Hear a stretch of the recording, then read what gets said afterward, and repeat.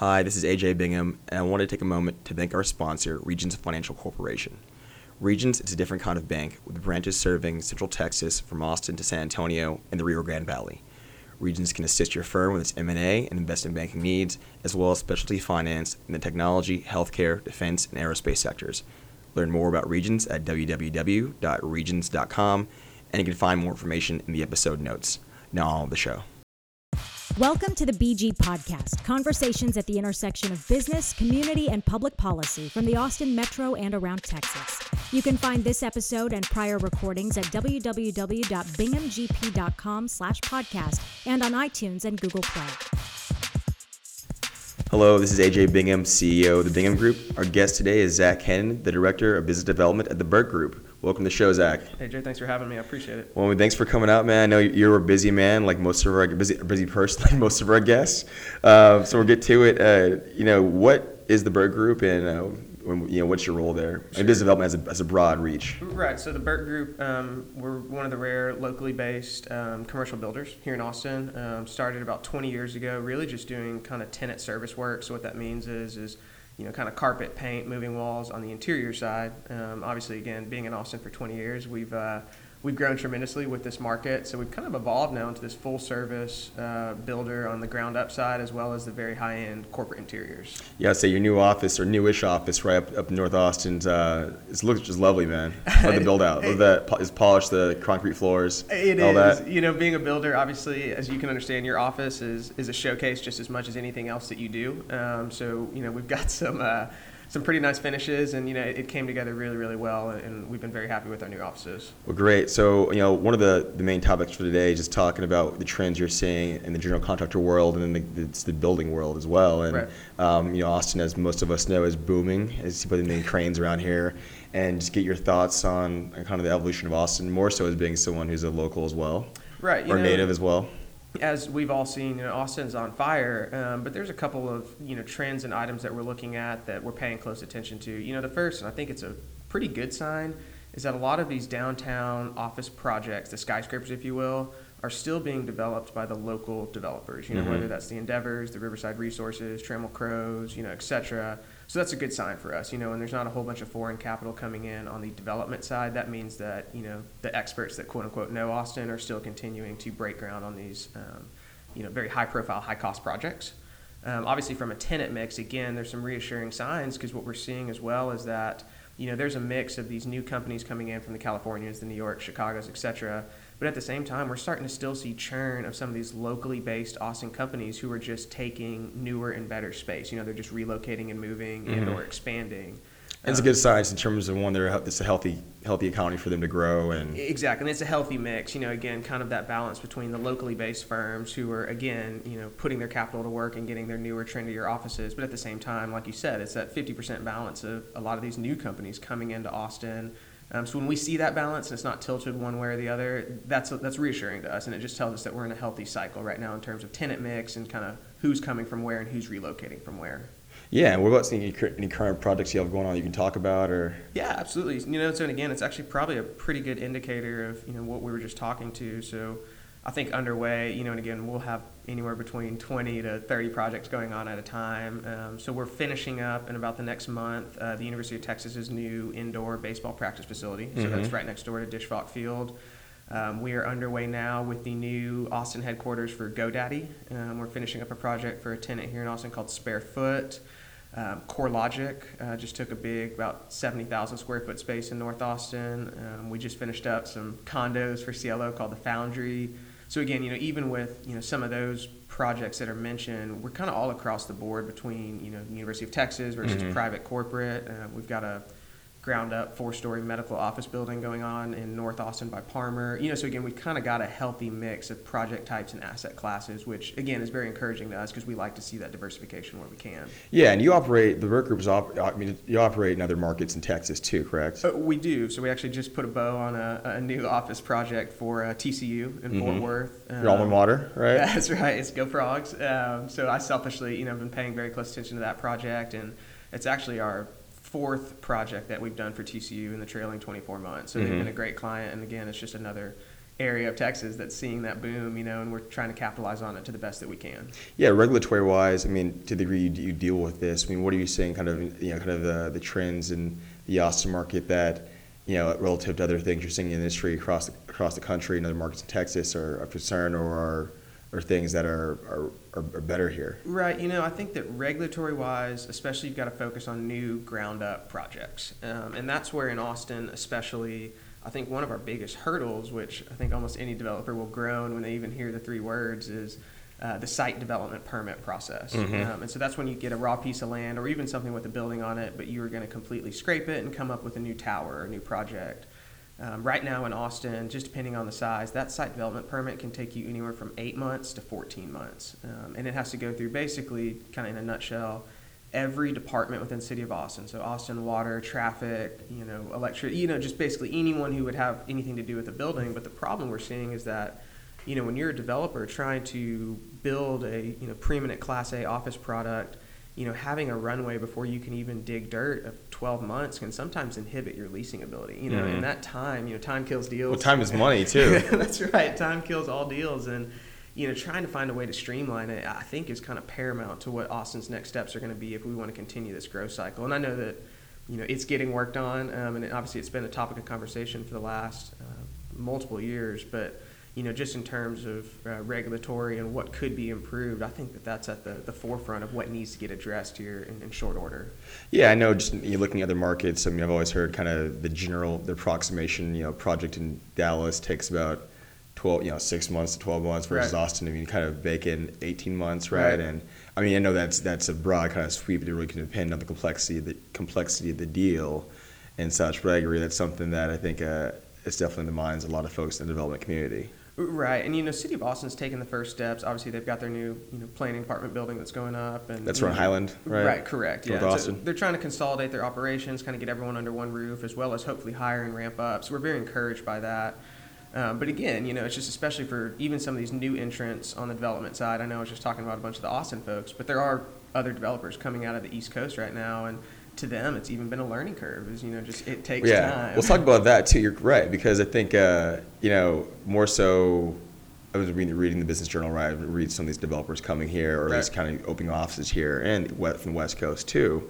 West Coast probably not as much. I'm sure they might be relatively more used to kind of Austin, Orange Ways. You're right. It's both though. Yeah, right. but so just in terms of those stories there, I mean, what's been the biggest kind of shocker to them? More so, you're coming out of New York, right? Where I'm assuming it's fairly complex anyway. That's correct. The beauty of Austin, especially when you're coming out of New York, is that people aren't as sticker shocked by our construction prices. Yeah. Because Manhattan is not cheap to build in. You don't realize too, Austin is the most expensive city in Texas. Very much so. It is. And to give you context, It's a big state too. It is a big state. I don't know if we want that title or not. I mean, it is what it is. I mean, people are coming here, but like you can't. It's just people will kind of forget. Like it's small. It's relatively we're in a relative mid-sized kind of market or growing market, but it's expensive. No, that's right. And I think a lot of across the board. Yeah, and we're very centralized and we're very dense. So all of our subcontractors, your steel, your concrete, your curtain wall subs, they're all very busy.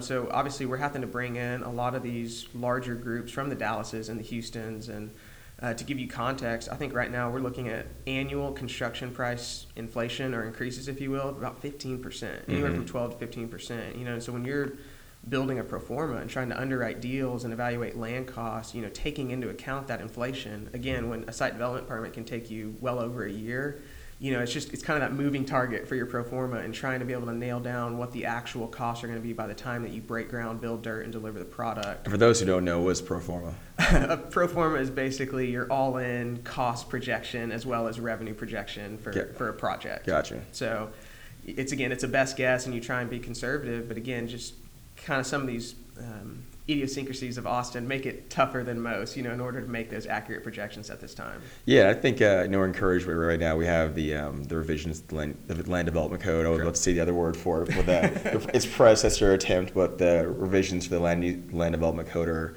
ongoing as of now, and we're in almost in September. Right. And I know a lot of it's going to be a lot of things hopefully come out of that will, in theory, right, kind of help streamline the whole development process, because that it's going to be an overhaul of our code that I don't think has been done since '83, Right. probably before I was born.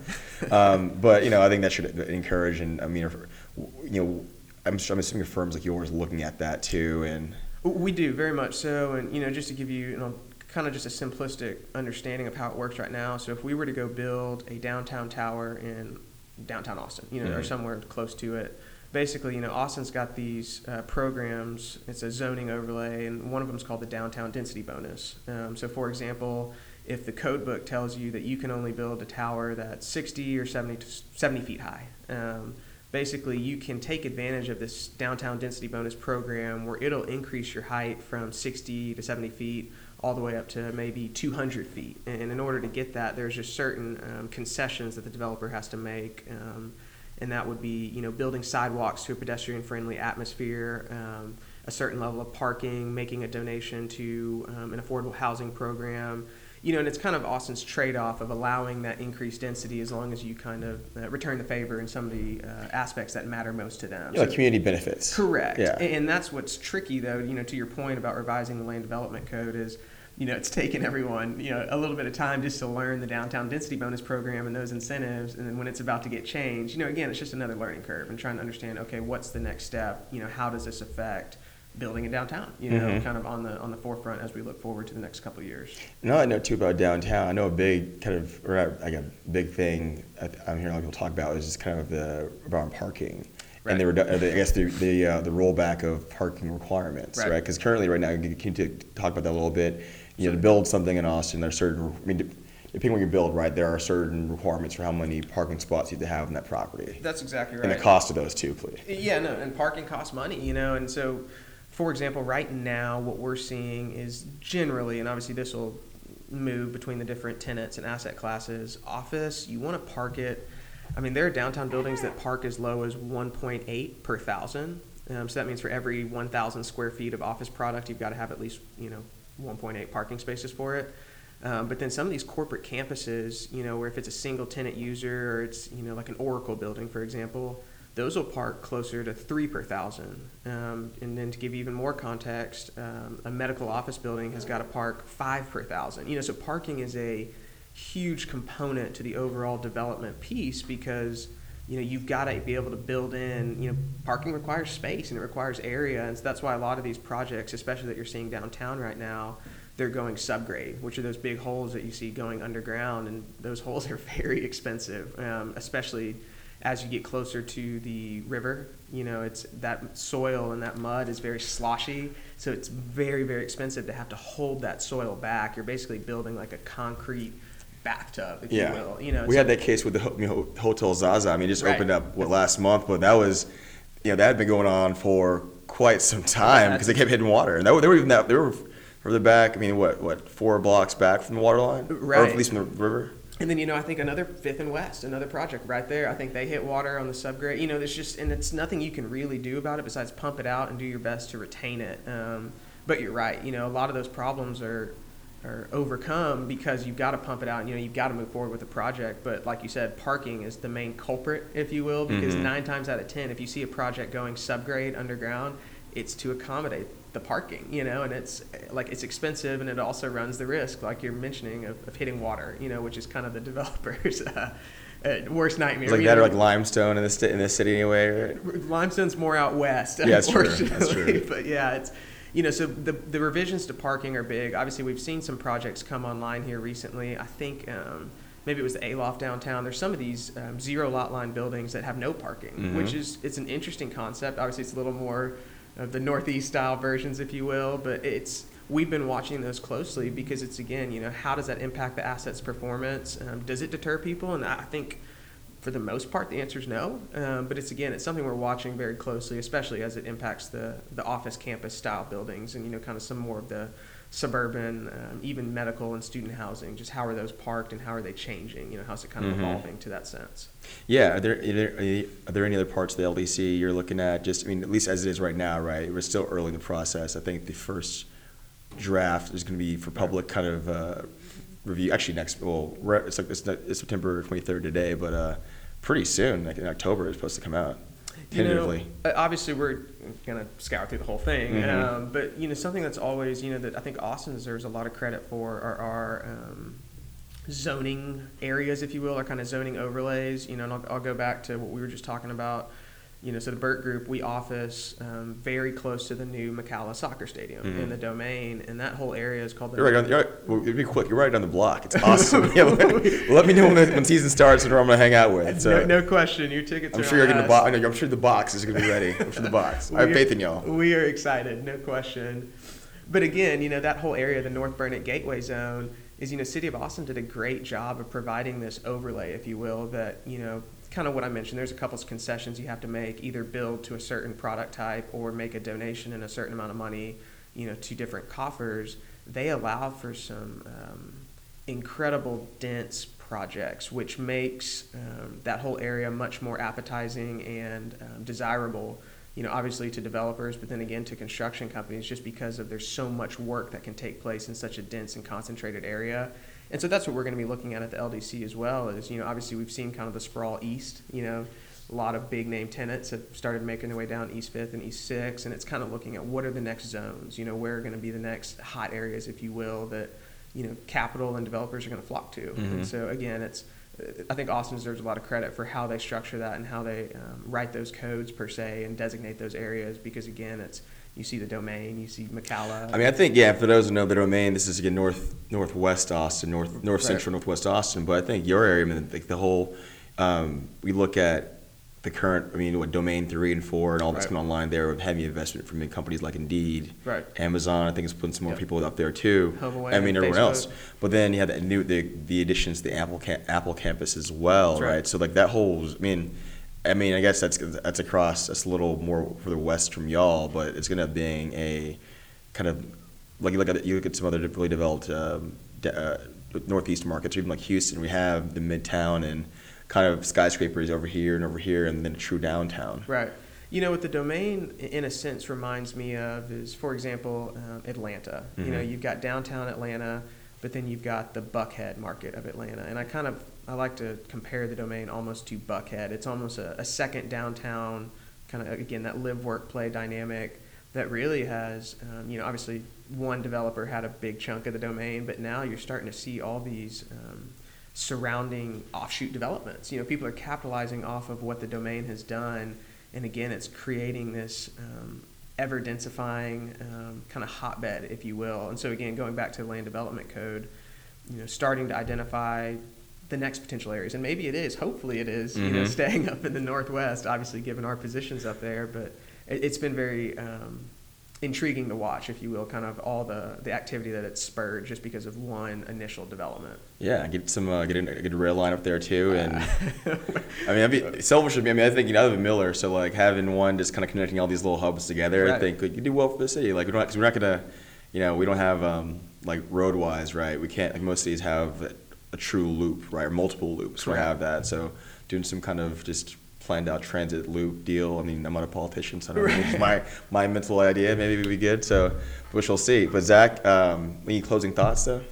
No, obviously I appreciate you having me on, and again, we're excited to be in this town. There's a lot of good things going on, but again, it's just trying to stay very connected to this city, because there's a lot going on, and if you kind of take your eye off the ball even at 1 second, you're going to miss something important. I got one question though, because this is more of a mark of how just your talent, because you're relatively young for the job you're in, right? Like when I first met you, I didn't know all what you did, right? And like I'm just impressed, but like the scope of what you do, and for the company and the C-suite. Can you you're 27, you really run a significant part of this company's kind of endeavors and enduring business, right? Right.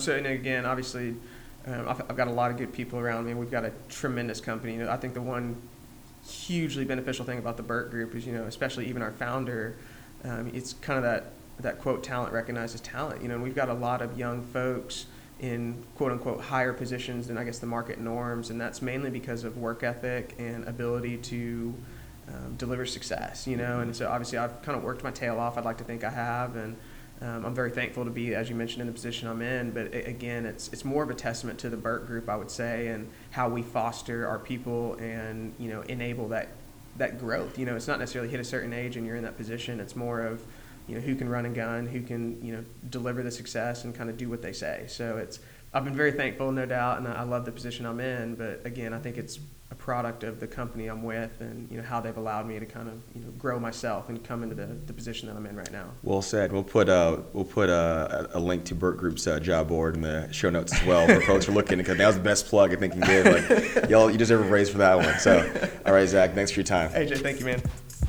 Hi, this is AJ. We want to again thank our sponsor, Regions Financial Corporation. With branches serving Central Texas from Austin to San Antonio and the Rio Grande Valley, Regions can help your firm with its M&A and investment banking needs, as well as specialty finance, the technology, healthcare, defense, and aerospace sectors. Learn more about Regions in the episode notes. Thank you for listening to today's BG Podcast. You can find this episode and prior recordings at www.binghamgp.com/podcast and iTunes and Google Play. Subscribe to stay current on future posts.